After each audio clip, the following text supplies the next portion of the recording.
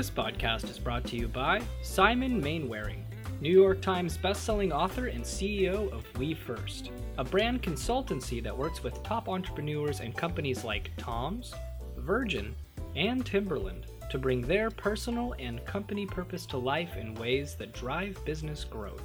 He's also the inspiration behind the new, life-changing courses entitled How to Find Success Through Purpose and How to Accelerate Business Growth Through Purpose. Please listen to podcast number 679, where Simon shares actionable insights from top entrepreneurs and business leaders about how to define your personal and company purpose to unlock the success you deserve in life.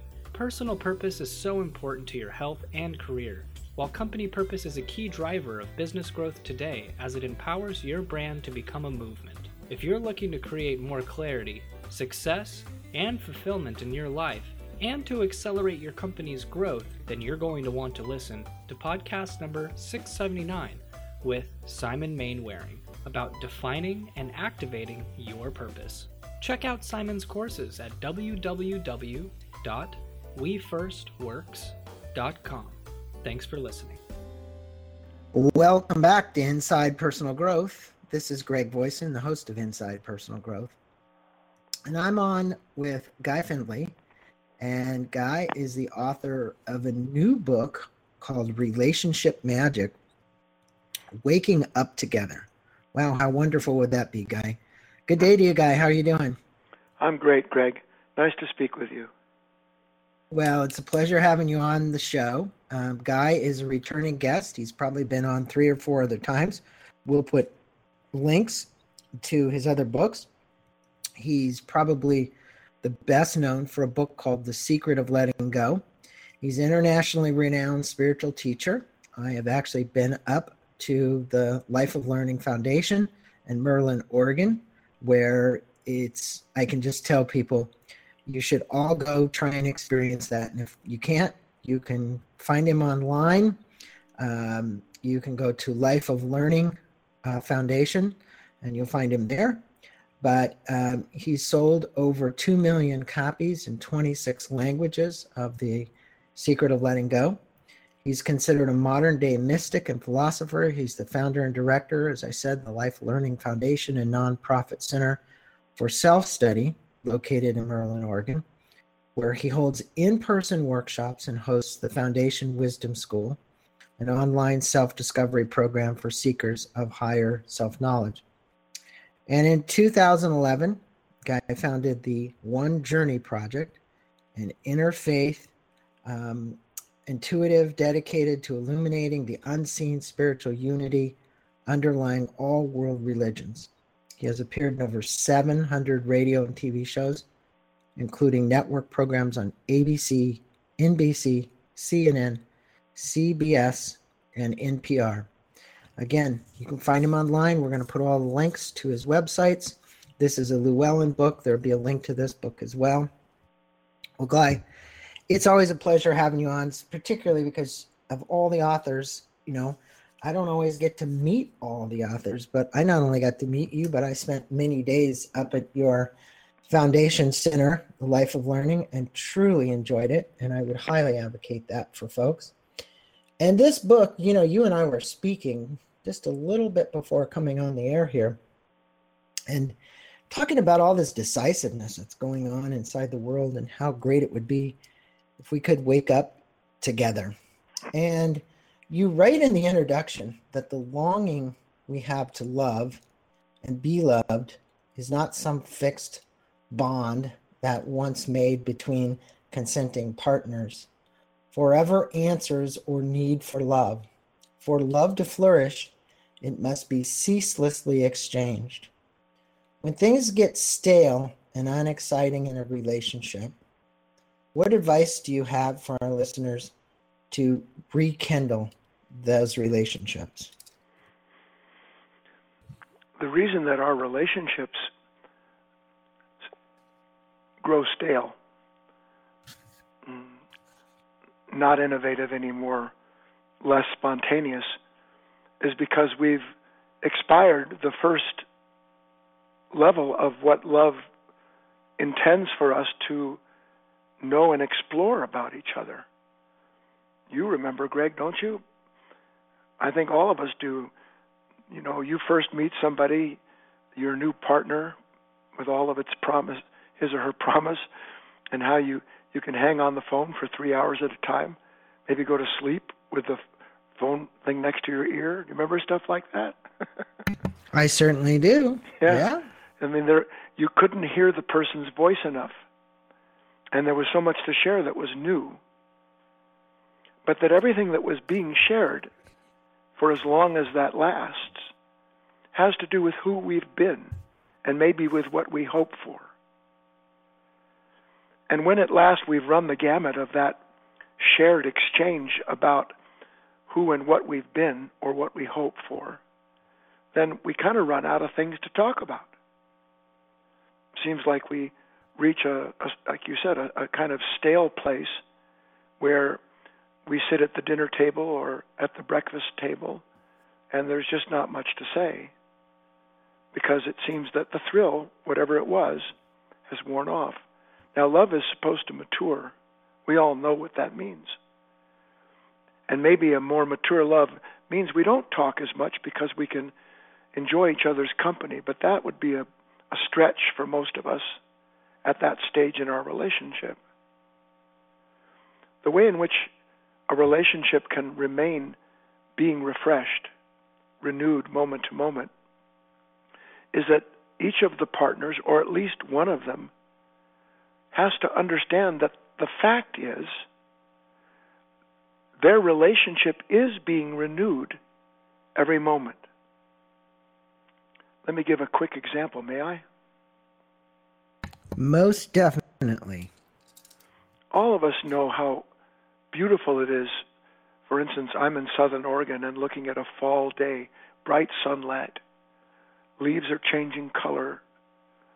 Ground is covered with them, and they race along when the wind picks them up. And it's moving. I feel the movement. I feel the beauty. I see this harmony. The revelation of that moment that I'm looking at can't be separated from the part of me that it reveals. I'll say it again. The revelation of that moment of harmony, of movement, of beauty, is inseparable from the part of my own mind and heart that it reveals at the same moment. Which means that each revelation of beauty, a timeless sky, an oceanscape, the vastness of a mountain range, whatever it may be that we lend our attention to, gives us an immediate feeling that without what we're looking at and experiencing outside of us, we wouldn't know within ourselves. Let me know if I'm not being clear, Greg, please. No, go ahead. If that's true, which it is, with everything that the moment brings and reveals to us, it's revealing to us things about ourselves that we don't know otherwise. It's the same with our partner. Our partner, when we first met him or her, stirred in us emotion, expectation, urges, all kinds of qualities that prior to that particular person coming into our life remained still, quiet. And then boom, there it is. And that's what we call falling in love, is that the person we meet, the situation we're in, awakens us to qualities of our own consciousness that without the presence of that person or place, we're not aware of. If that's true, which it is, that means that there is no moment, Greg, when we're with our partner, if we're properly attentive, listening, quiet, watchful, that our partner isn't bringing up in us things that we don't know exist in us until that moment. Now here's the important part of this and how we keep relationships refreshed, stimulating.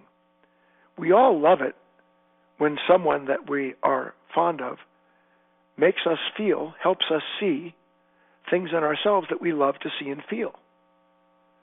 But if it's true what I said, that each moment is a revelation brings us into an awareness of something unconscious up till that moment in us, then why wouldn't that be true, Greg, with everything that our partner stirs in us? So that if they're sitting there, no matter what their interior condition is, we would be experiencing aspects of ourself that we were asleep to maybe the moment before. Mm-hmm. So that to end this, my partner, in a manner of speaking, remember the beautiful fairy tale Sleeping Beauty? Right. How the princess Their was reflection. awakened? Huh? Mm-hmm. How the princess I was awakened. about to say that their reflection. Yes. So. Yes. And the princess was awakened by the kiss of love. Mm-hmm. I'm saying that the same thing happens to us.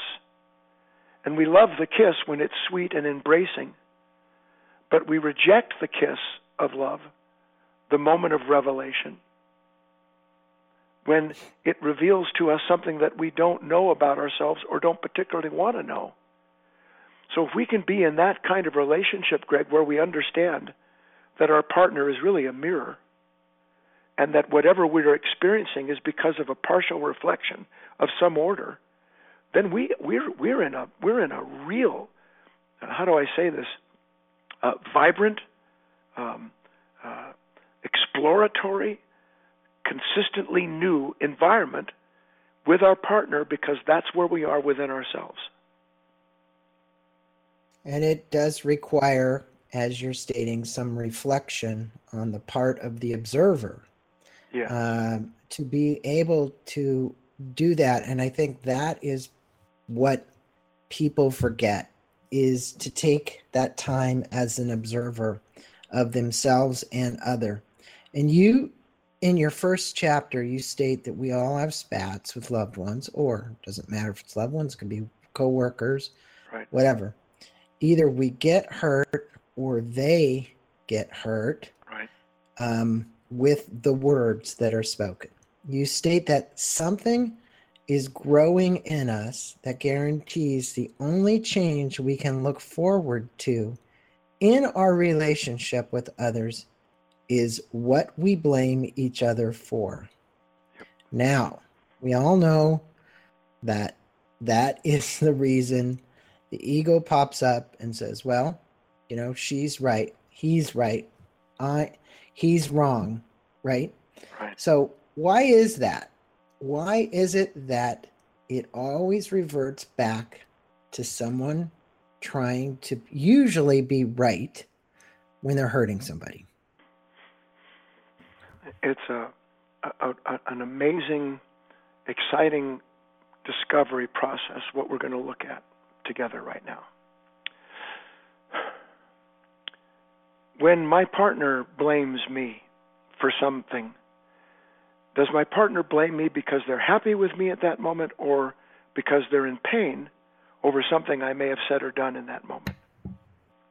Most likely they're in pain. Yeah. When we blame because we're in pain, period. Now, when we blame, we see our partner as the source, the person responsible for our pain. Right. But here's why I said it can be such a marvelous discovery process. The only reason we ever blame our partner for the pain that we're in, particularly when they blamed us, is because we have and take with us into each moment a series of expectations, demands, so that my partner blames me for not being consoling, for not supporting her opinion, for not asking for directions while I'm driving, whatever it may be that sets my partner off.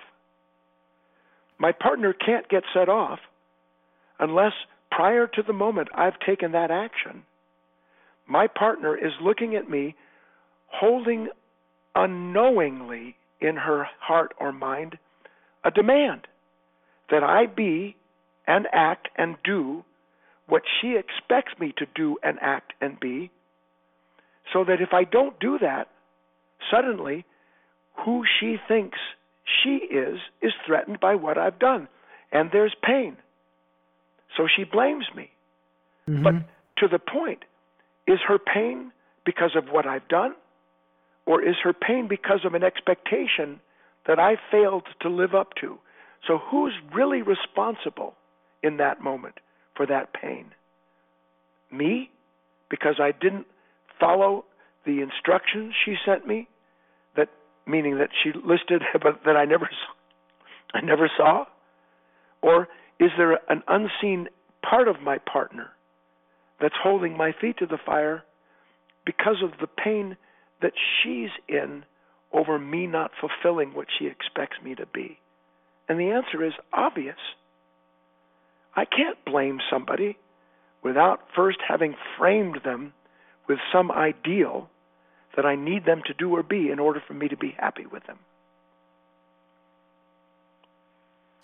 It is a revelation when people realize that. I think that is the important point that you're making, is to get to a point where you can observe yourself and the other and almost remove yourself to see that perspective. And that brings me to this next question.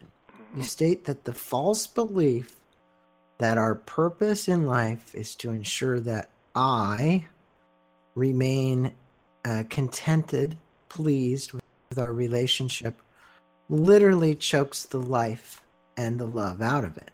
Now, Right. that almost sounds like a conundrum for a minute. So why is that so?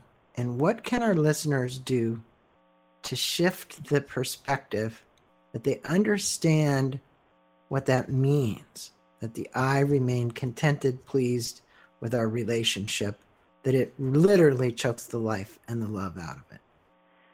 We have a completely, we have an incomplete idea, an immature idea about the nature of love. If I believe that my happiness depends upon you acting out what I expect of you to be, to do, in order to make me feel content with myself, that is a recipe for resentment. Because number one, you may have been able to do that when we first fell in love, first met, first were involved, because you were as interested as I was in seeing that everything remains copacetic, no conflict. So we're kind of filled with compromise at that stage in our relationship. But as B.B. King says, as the thrill is gone, we're not so quick to be willing to compromise ourselves. In fact, quite the opposite. We're more demanding. So we go from being seemingly perfectly receptive and willing to compromise to wanting more and more confirmation of what we believe the relationship is about.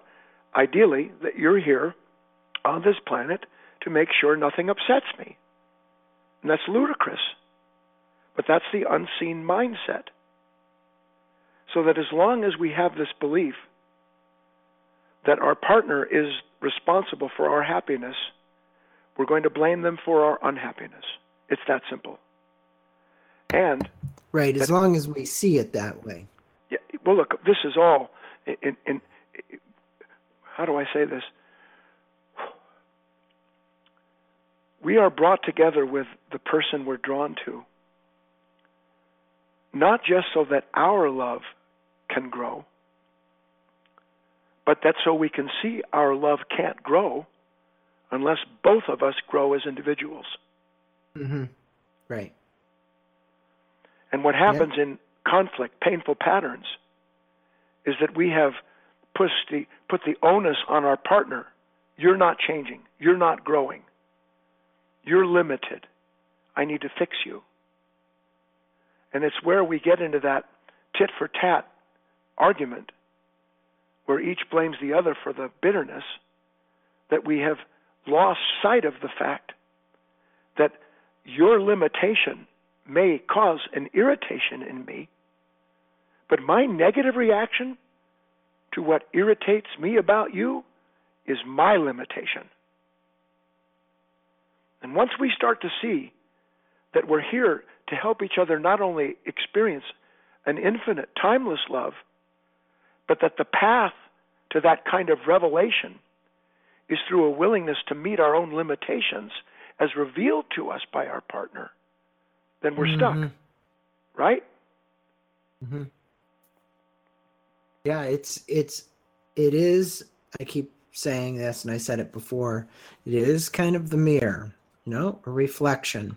Oh, yeah. So this brings me to chapter 2, the Tao of Love. So obviously you've used this analogy of the yin and yang to compare this attraction. And they say in the world, opposites attract.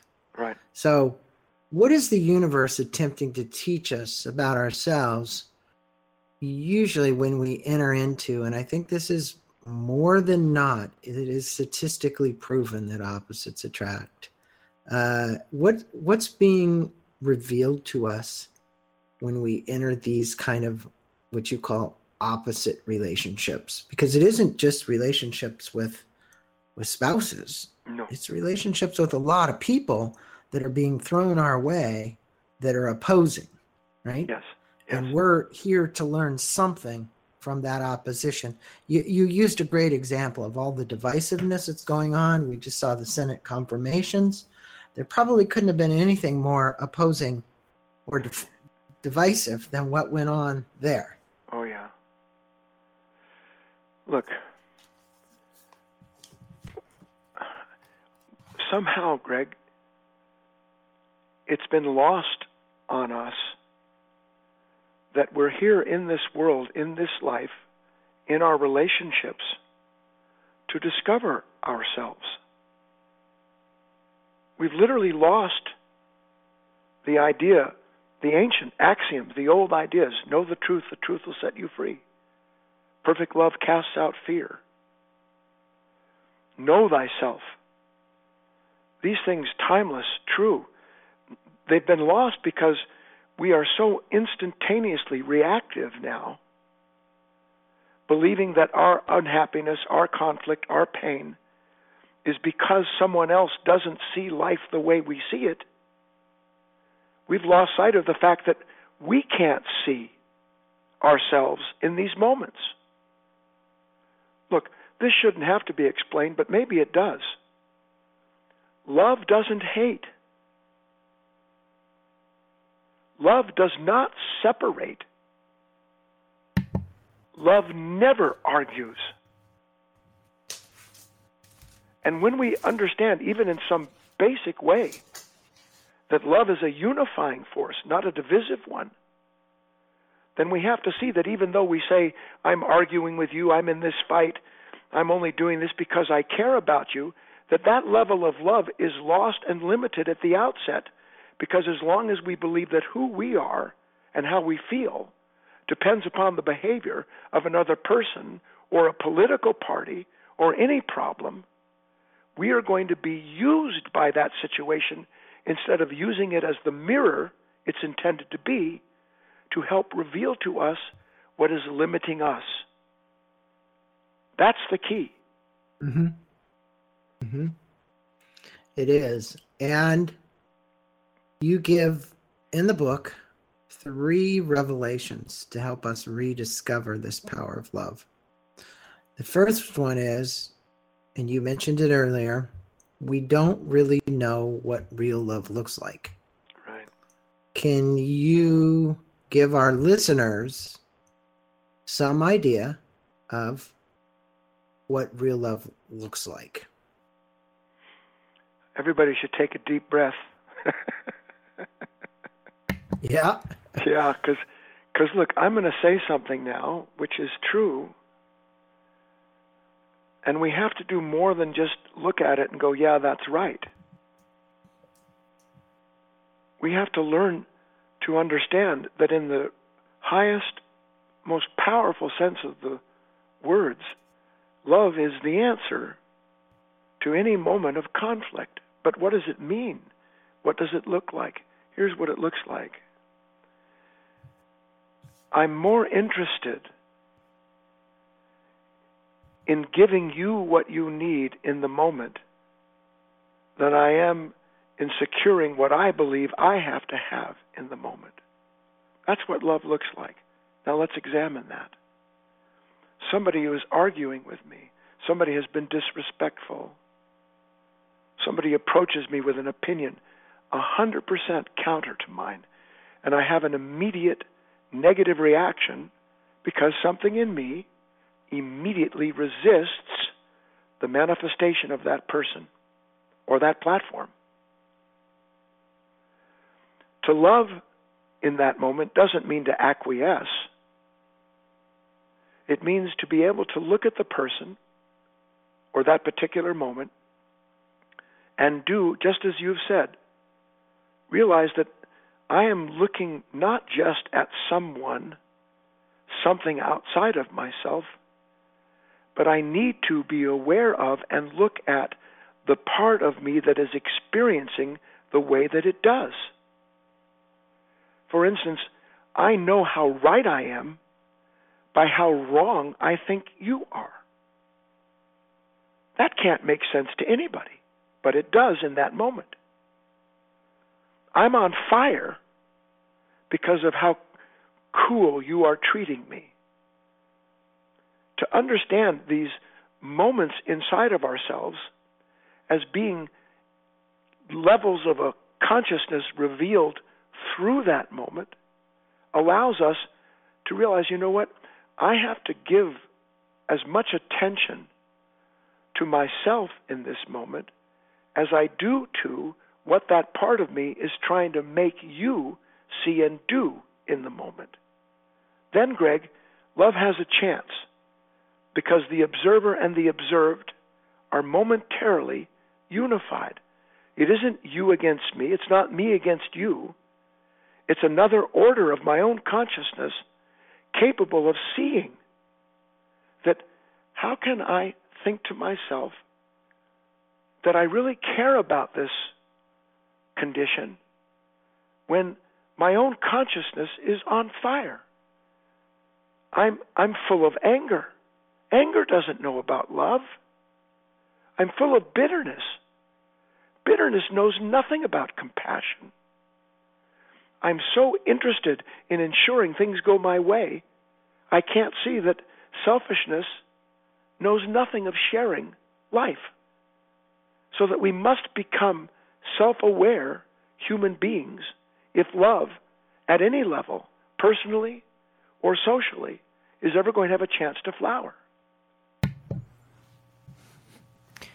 It is the conundrum, and that brings me to your second revelation, which you actually imparted in the book. Quite interesting with this story. I'm going to let you kind of frame the story around what you call love on the rocks.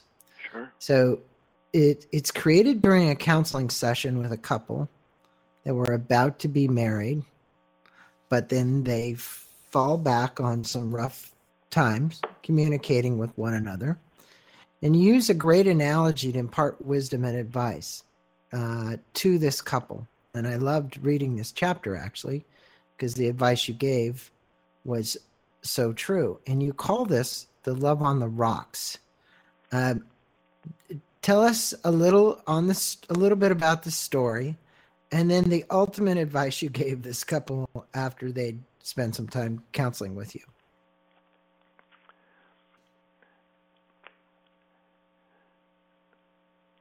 The story points out something that all of us go through. And as simply as it can be said, and as brief as possible, we disagree. And when we disagree, there is a storm. Now, for the most part, these storms that we experience with our partners involve suffering born of blame, like we've been discussing. But part of what I reveal in this story, this recapitulation of a counseling that I did with a couple, is that these moments where we disagree are not meant to drive us apart. They're actually meant to help strengthen us.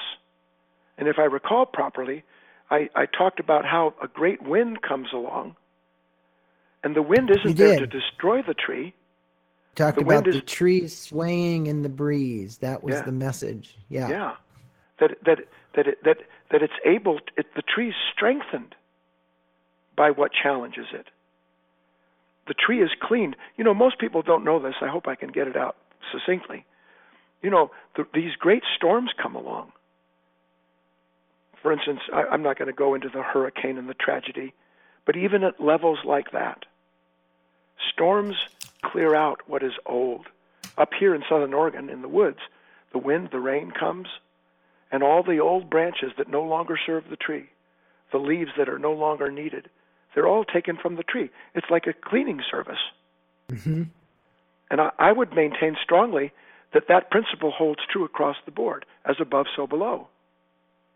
That these moments of conflict, of storms between us and our partner, are intended to help us first see what no longer serves us. My idea that you're in this life to make sure that nothing makes me unhappy is an old idea. It started properly when I first fell in love, because that's all you did was make me happy. But now it's old. It doesn't work. So we begin to see that in these moments, these circumstances are appearing the way that they are, and for the purpose they do, so that each of us can gradually let go of what no longer serves the love that brought us together.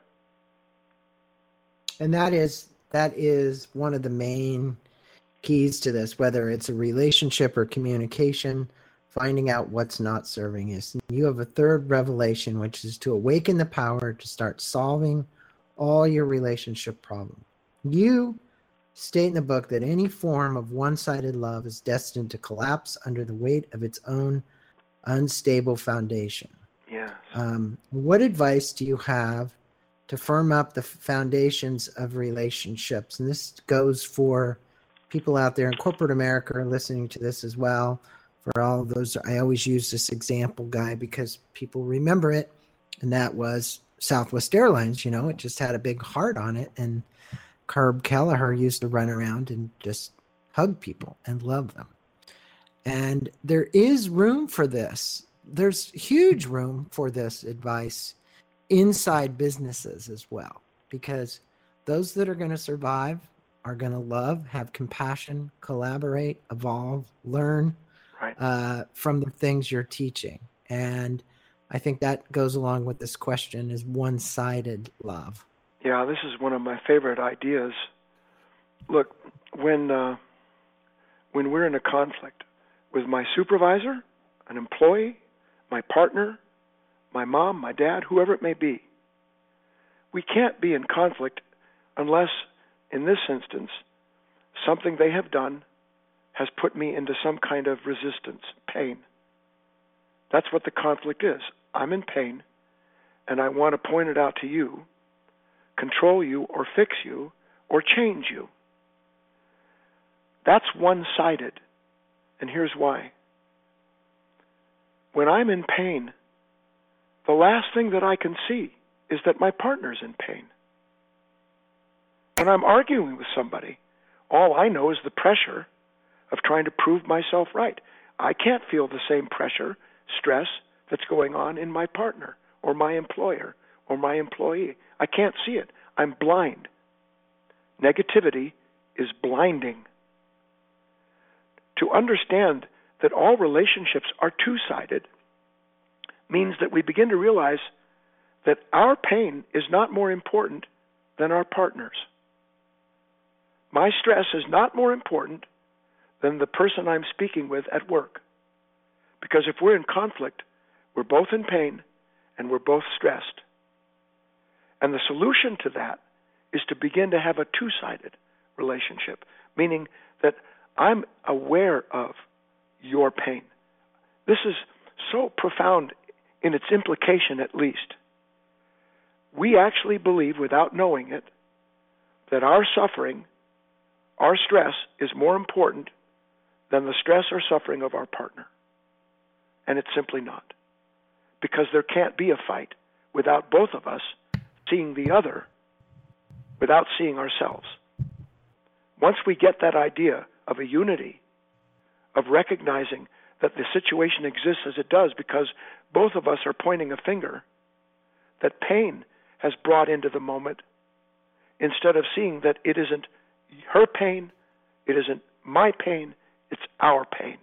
Then we can grow, because then we can look at the situation through a new set of eyes, a new revelation that begins to mitigate instantly the old pattern by producing a new scenario in which, at least to some extent, we're observing ourselves as part of the problem, not the solution to it. Mm-hmm. That's the opportunity for people to be the observer. Yep. They are the participant, they are the observer as well. And you give some great advice on ending these painful patterns. Let's just call them patterns. The first is at the end of a disagreement, someone saying, "Oh, let's agree to disagree." The second one is putting on this unflustered face. It really does not matter attitude. And the third one is finding guilt or shame to reshape our partner is doomed at the onset. Could you comment about these three painful patterns, starting with the one, let's agree to disagree? That one comes up a lot in businesses. It probably even comes up as much in relationships, because we know that doesn't work. That's right. It's the avoidance of self-discovery. It's the avoidance of using the moment that would reveal to us the part of us that's limited. So that when we compromise at that level, what we're really doing is saying, look, I can't win and you're not gonna. So let's just agree to bury this for now. And as we all know, that a rock beneath the surface of the earth weighs the same as one above, to quote an old philosopher, that all we've done is sow the seed of the next fight. In fact, the seed has grown because the resentment born of not resolving the real issue, which is that neither one of us understand the pain that's setting us against one another, it just grows. And the next fight will be bigger, more bitter, and if we do the same thing again, the pattern will eventually produce a schism, a breakup. And I want to add this to that one point. When we are in those kind of situations, we believe somehow or other that love has abandoned us. Love is lost, it's gone. And I want everyone to understand, love never abandons us. We abandon what love is trying to teach us, to release us from what is blinding us in that moment. That's an important point. It's yes. Very important. It's if people can grab on to that one, they can grab onto the essence of this book. So this unflustered face, it really doesn't matter attitude. Okay. You just kind of like, so what? It is what it is. How would you recommend ending this and addressing what is really on our mind and in our heart? When we act out like we don't care, we need to see that that's the proof that we care too much. Why would I act like I don't care what you said unless it cut me to the quick and I don't know what to do with that pain? I don't know what to do with that sense of being betrayed because I don't know what to do with the revelation of that pain, of that sense of being betrayed. You see, look, can I feel deeply betrayed without having a deep expectation that you never do anything against me? Can I? No. So the real betrayal is in with myself. Look, my partner, let's get this clear, listeners. We are all in training on this planet. The expectations we have of others, we hold their feet to the fire to avoid seeing our own weaknesses. It's that simple. It's not sweet to hear, but it's true. Well, Buddha had a great statement, Guy. Please. Expectation is suffering in the making. Exactly. So if you remember, all you got to do is remember, if you have expectations about how anybody is going to act, react, love you, not love you, and if you have this big expectation, you're already setting yourself up for failure. That's it. But here's the unspoken part of that, is that if I can realize that, it doesn't mean that I'm not going to have the reaction. It's hardwired in Right. my nature, in my unconscious nature. It's hardwired. But instead of letting that negative reaction drive a cycle of resistance in which there's a ceaseless conflict, we can use that negative reaction to free ourselves from that part of us that has kept itself hidden through blaming our partner. So acting like it doesn't matter doesn't change anything. In fact, it rather cements the image that we have of ourselves as being above the conflict that's actually controlling our behavior in that moment. So true. Now, this painful pattern number 3. I was interesting. I was listening to an NPR show about shame versus guilt. And, there's a lot of this going on. They were talking about this as it relates to women, like the testimony that was made at Kavanaugh's trial. There's a lot of shame by women who've gone through sexual improprieties like that, Right. versus the guilt. Yes. Now, there is a big definition between this guilt and shame. To reshape, and you say to reshape our partners is doomed at the onset. So it would never come to an end until we see who is weaving this pattern, you state. How would you help people overcome this shame and guilt pattern that they create? They want to create that on someone else. Yes. They push it out there. Yes, but right? it's not really, Greg. No one wants to hurt another human being. Well, but they do. But frequently, it seems like it's intentional. It seems it. Yes, and I want to make that clear. No conscious human being would intentionally hurt another under any circumstances. Mm-hmm. Love doesn't hurt others. But we are not conscious yet. We're working, trying to become, aspiring towards another level of being, not only as individuals and with partnerships, but in life itself. The world is intended to continually transform. Right now it's stuck. So here's what we're talking about. When we shame someone, what are we doing? We're calling up their past. You did this, you didn't do that. More likely, you should have been like this, or you could have been like that. You ought not ever have. And when we put someone in a frame of shaming them, we're doing it to get them to confess that they're wrong, to try and change their behavior. But please, listeners, listen to how incredibly impossible that path is. The more we try to make someone become sorry, regretful, remorseful, answer to what we believe they're meant to do or be, the more we restrain the possibility of them ever seeing what it is we're asking them to see. If we put a rose in a small pot and leave it there for months, what happens to the rose pot? What happens to that rose? Well, if you don't take care of it, it's going to wither away. Well, not only that, but it'll become root bound. Right. And it will wither because it has no way to grow. It'll never reach its potential. Mm-hmm. That's what we do to ourselves and others when we try to blame or shame them.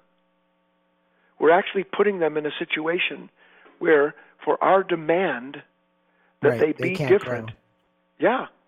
So we create in them instantaneous resistance to what we're asking. That's our way.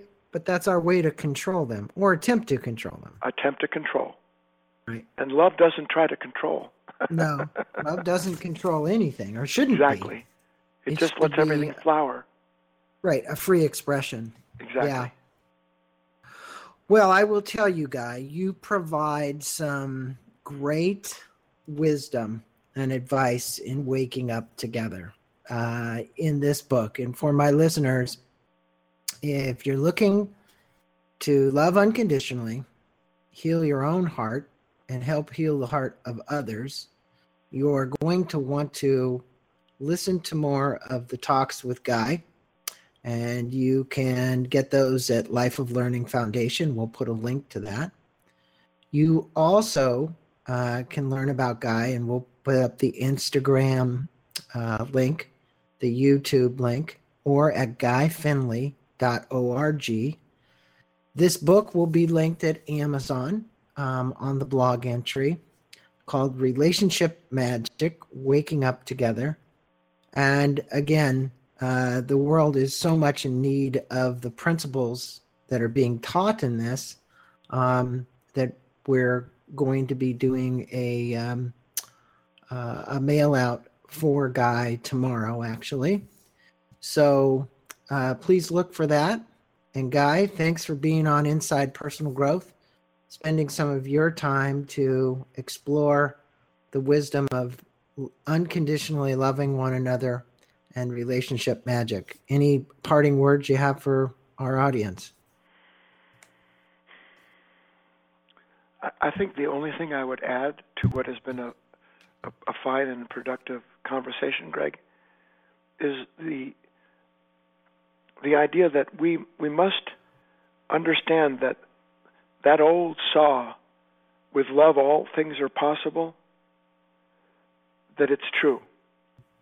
And that the part of us that can remember and that still longs to realize what is essentially our right as a human being to know a limitless relationship with others, with life, no restrictions based on past demands, that is intended to be ours if we will do the commensurate work required to create a relationship and realize it with love.